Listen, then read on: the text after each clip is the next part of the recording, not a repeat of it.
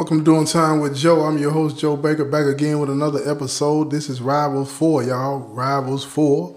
In the first episode, second episode, and third episode, I hope that I laid the foundation for you to understand a little bit about Chris, and I hope that I did justice to it.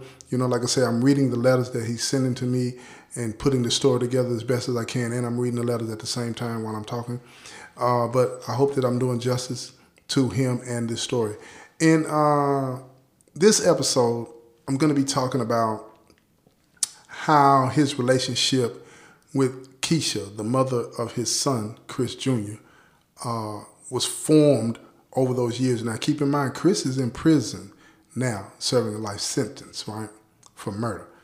So the physical relationship is pretty much done.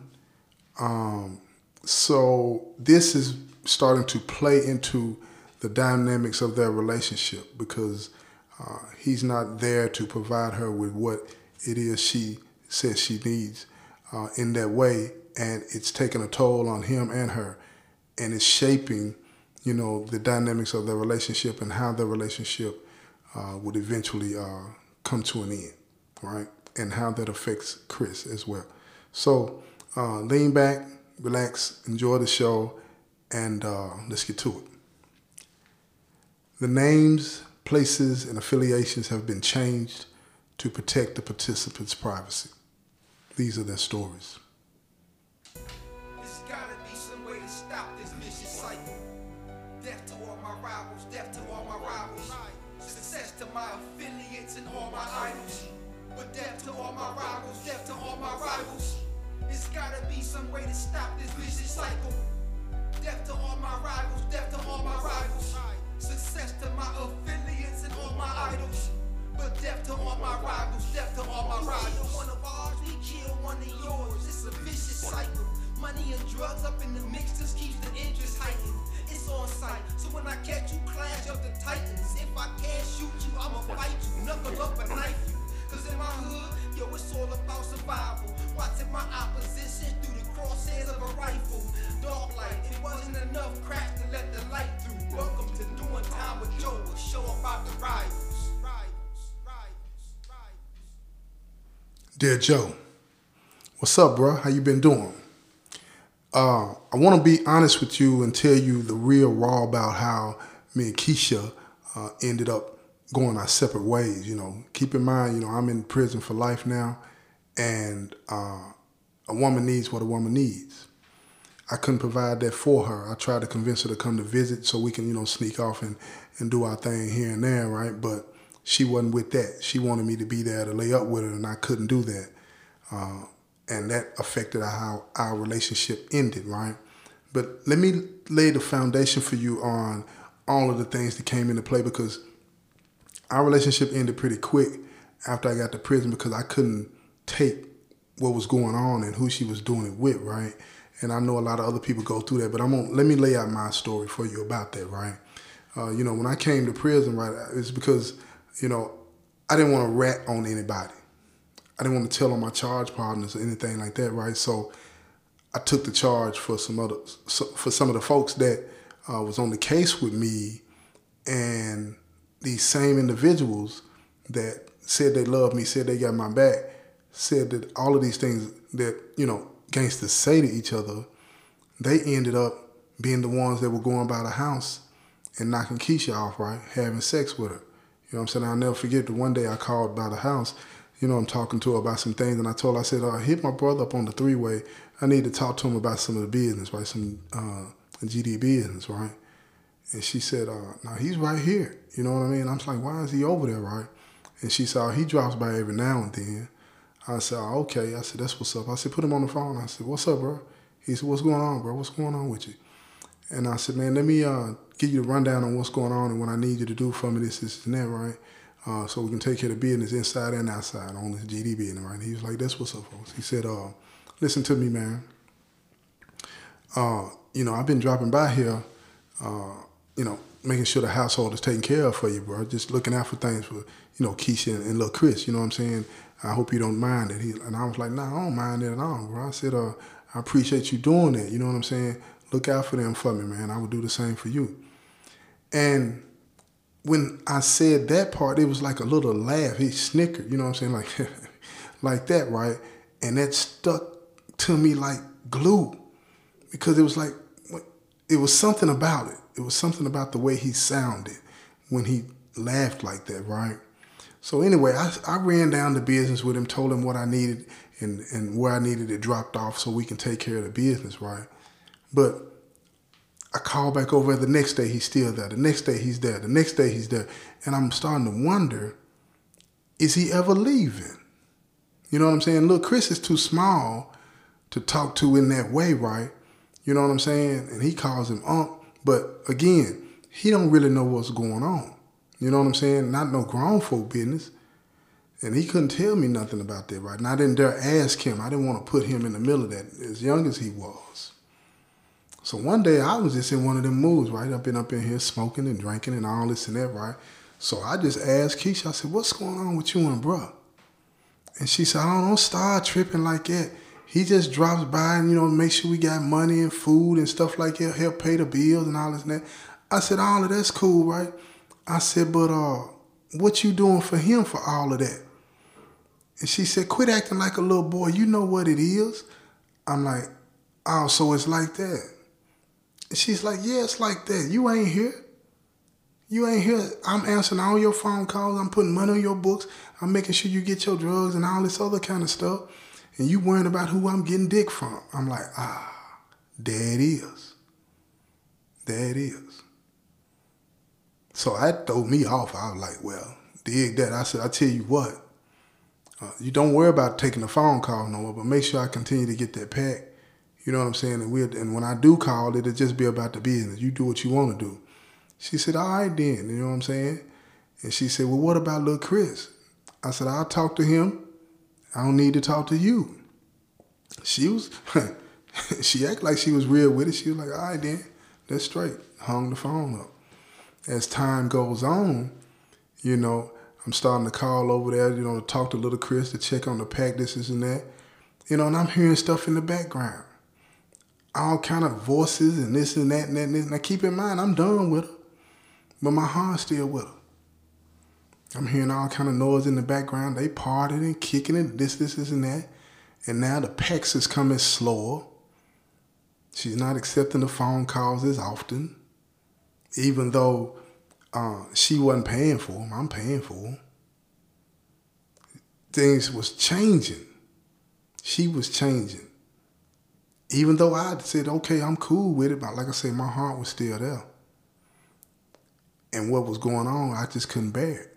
Now keep in mind, I'm going to fast forward, years are passing. My little boy's getting older. He might be still a kid, but he can hear now and understand what's, he could hear and understand what was going on in a bedroom. You know what I mean? He hearing his mama in the back getting smashed by dude after dude after dude. You know what I'm saying? He understands what's going on. He see all these different dudes, but the one thing that got me was these dudes that's running by there and smashing on Keisha. These is brothers that say they with me. These is brothers that say they with me. A couple of them is the brothers that I took this charge for. Threw my life away. And that's something that I'm coming to realize now. I threw my life away for an idea that was empty, no substance whatsoever. Because I thought I was doing what you're supposed to do, keep it thorough. Doing what my daddy told me, keep your mouth shut when it comes to the police. But in doing that, I lost my son. I lost my gal. Now, if you want to get all the way deep into it, I took a life because I believed in this bull crap lifestyle. And it cost me everything. And the people that I had around me started to reveal themselves to me. Oh yeah, they wore the same colors that I wore. They used the same language that I used. But as soon as I was gone, they're laying in the bed with my gal while my son is in the house. he calling them aunt. But he's hearing them in the back knocking Keisha down, sexing her up. Now, how do you think that was affecting him? Well, I'm going to tell you how, bro. He started to look at his mama like she wasn't nothing, right? I got fortunate enough, man, to come up, man, with another female, right? And I convinced Keisha I had to pay her to let her bring my son to see me. So when my new gal started coming to see me, she bringing my son up there, I'm seeing it on his face. He can't handle what's going on. He said, I don't want to be with mama no more. I don't want to live there no more. How come I can't live with your new girlfriend? I told him it don't work like that. I just can't take you away from your mama. You know what I'm saying? And then he was about, at this time, he was about 7. He's about 7 years old, right? It's the first time I ever heard him refer to his mama in a bad way. My son called his own mama a hoe.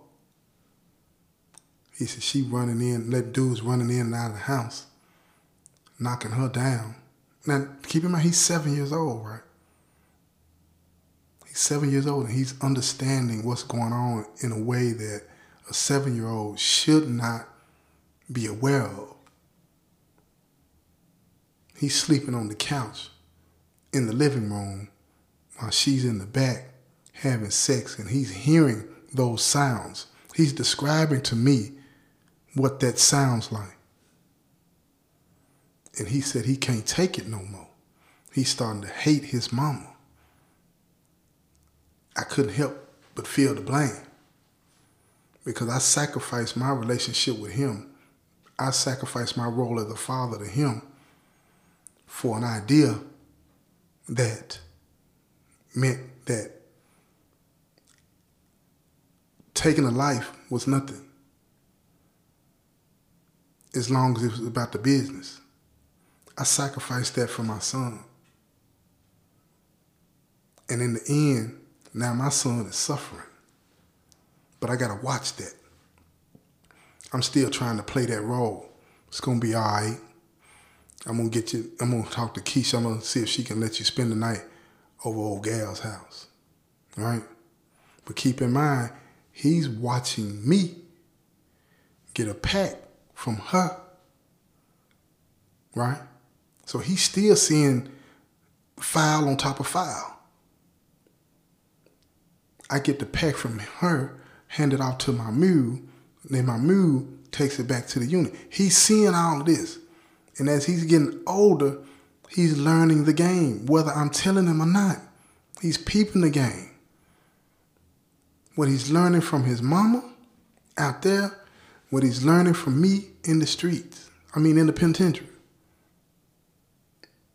All of that was molding him, shaping the way he would one day see the world.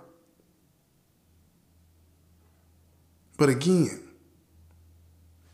I can't help but feel to blame for that. I did this. I sacrificed everything out of selfishness, and now he's the one suffering. So when my son became a teenager, well, he was about 12. He went, 11 or 12 years old at that time. Him and his mama moved to the other side of town, right?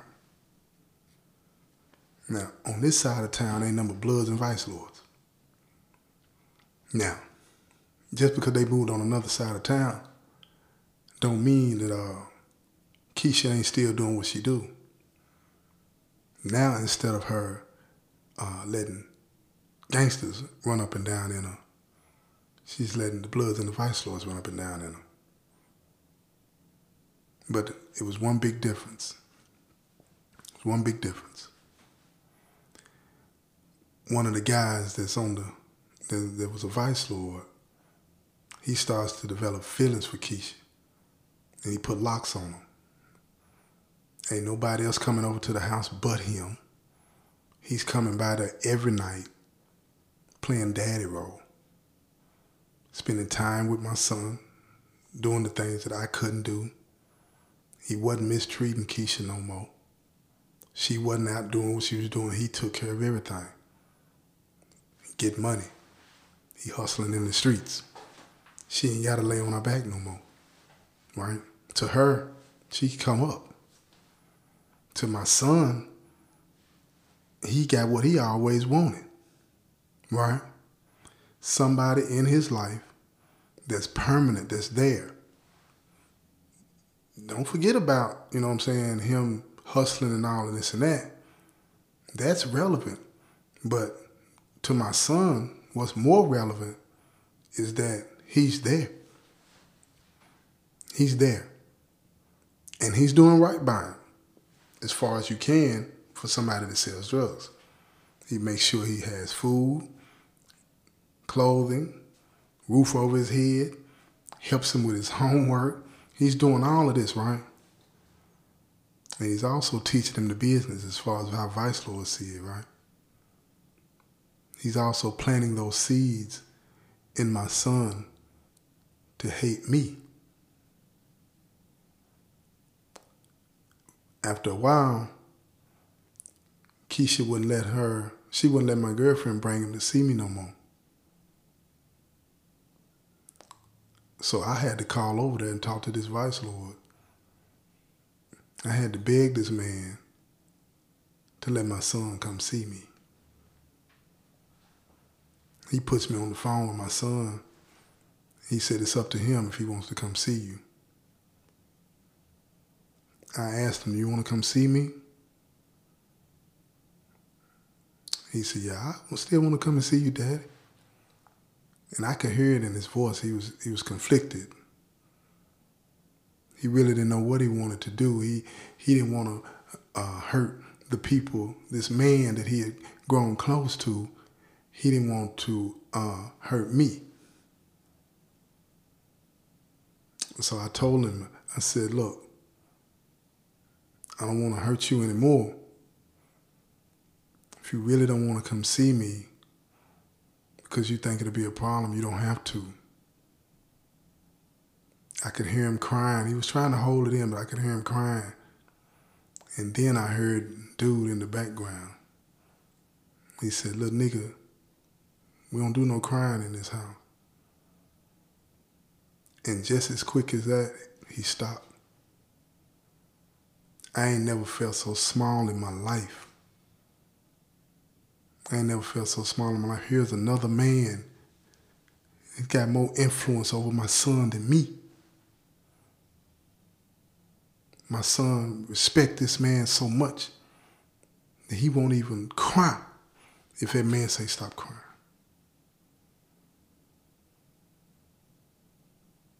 I felt like my son wasn't my son no more. I felt like this is it. So I told my son, I said, I love you. And if you want to come see me, call Gail, you got the number. And you let her know. And she gonna bring you up here whenever she comes to visit me, she'll bring you. 1 year goes by, 2 years go by, 3 years go by. No visit.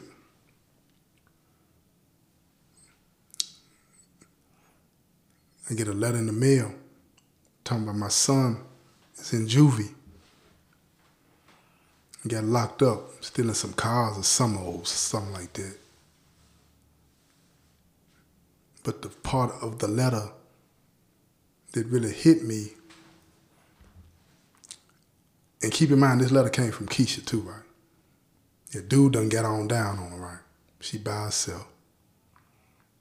But she's still tricking, you know what I mean? But she wrote me this letter and said that my son was a Vice Lord. Now, Keisha know my story. She know who killed my moms and pops. She know where my heart's at when it comes to that. I don't know if she told me that to warn me or to hurt me.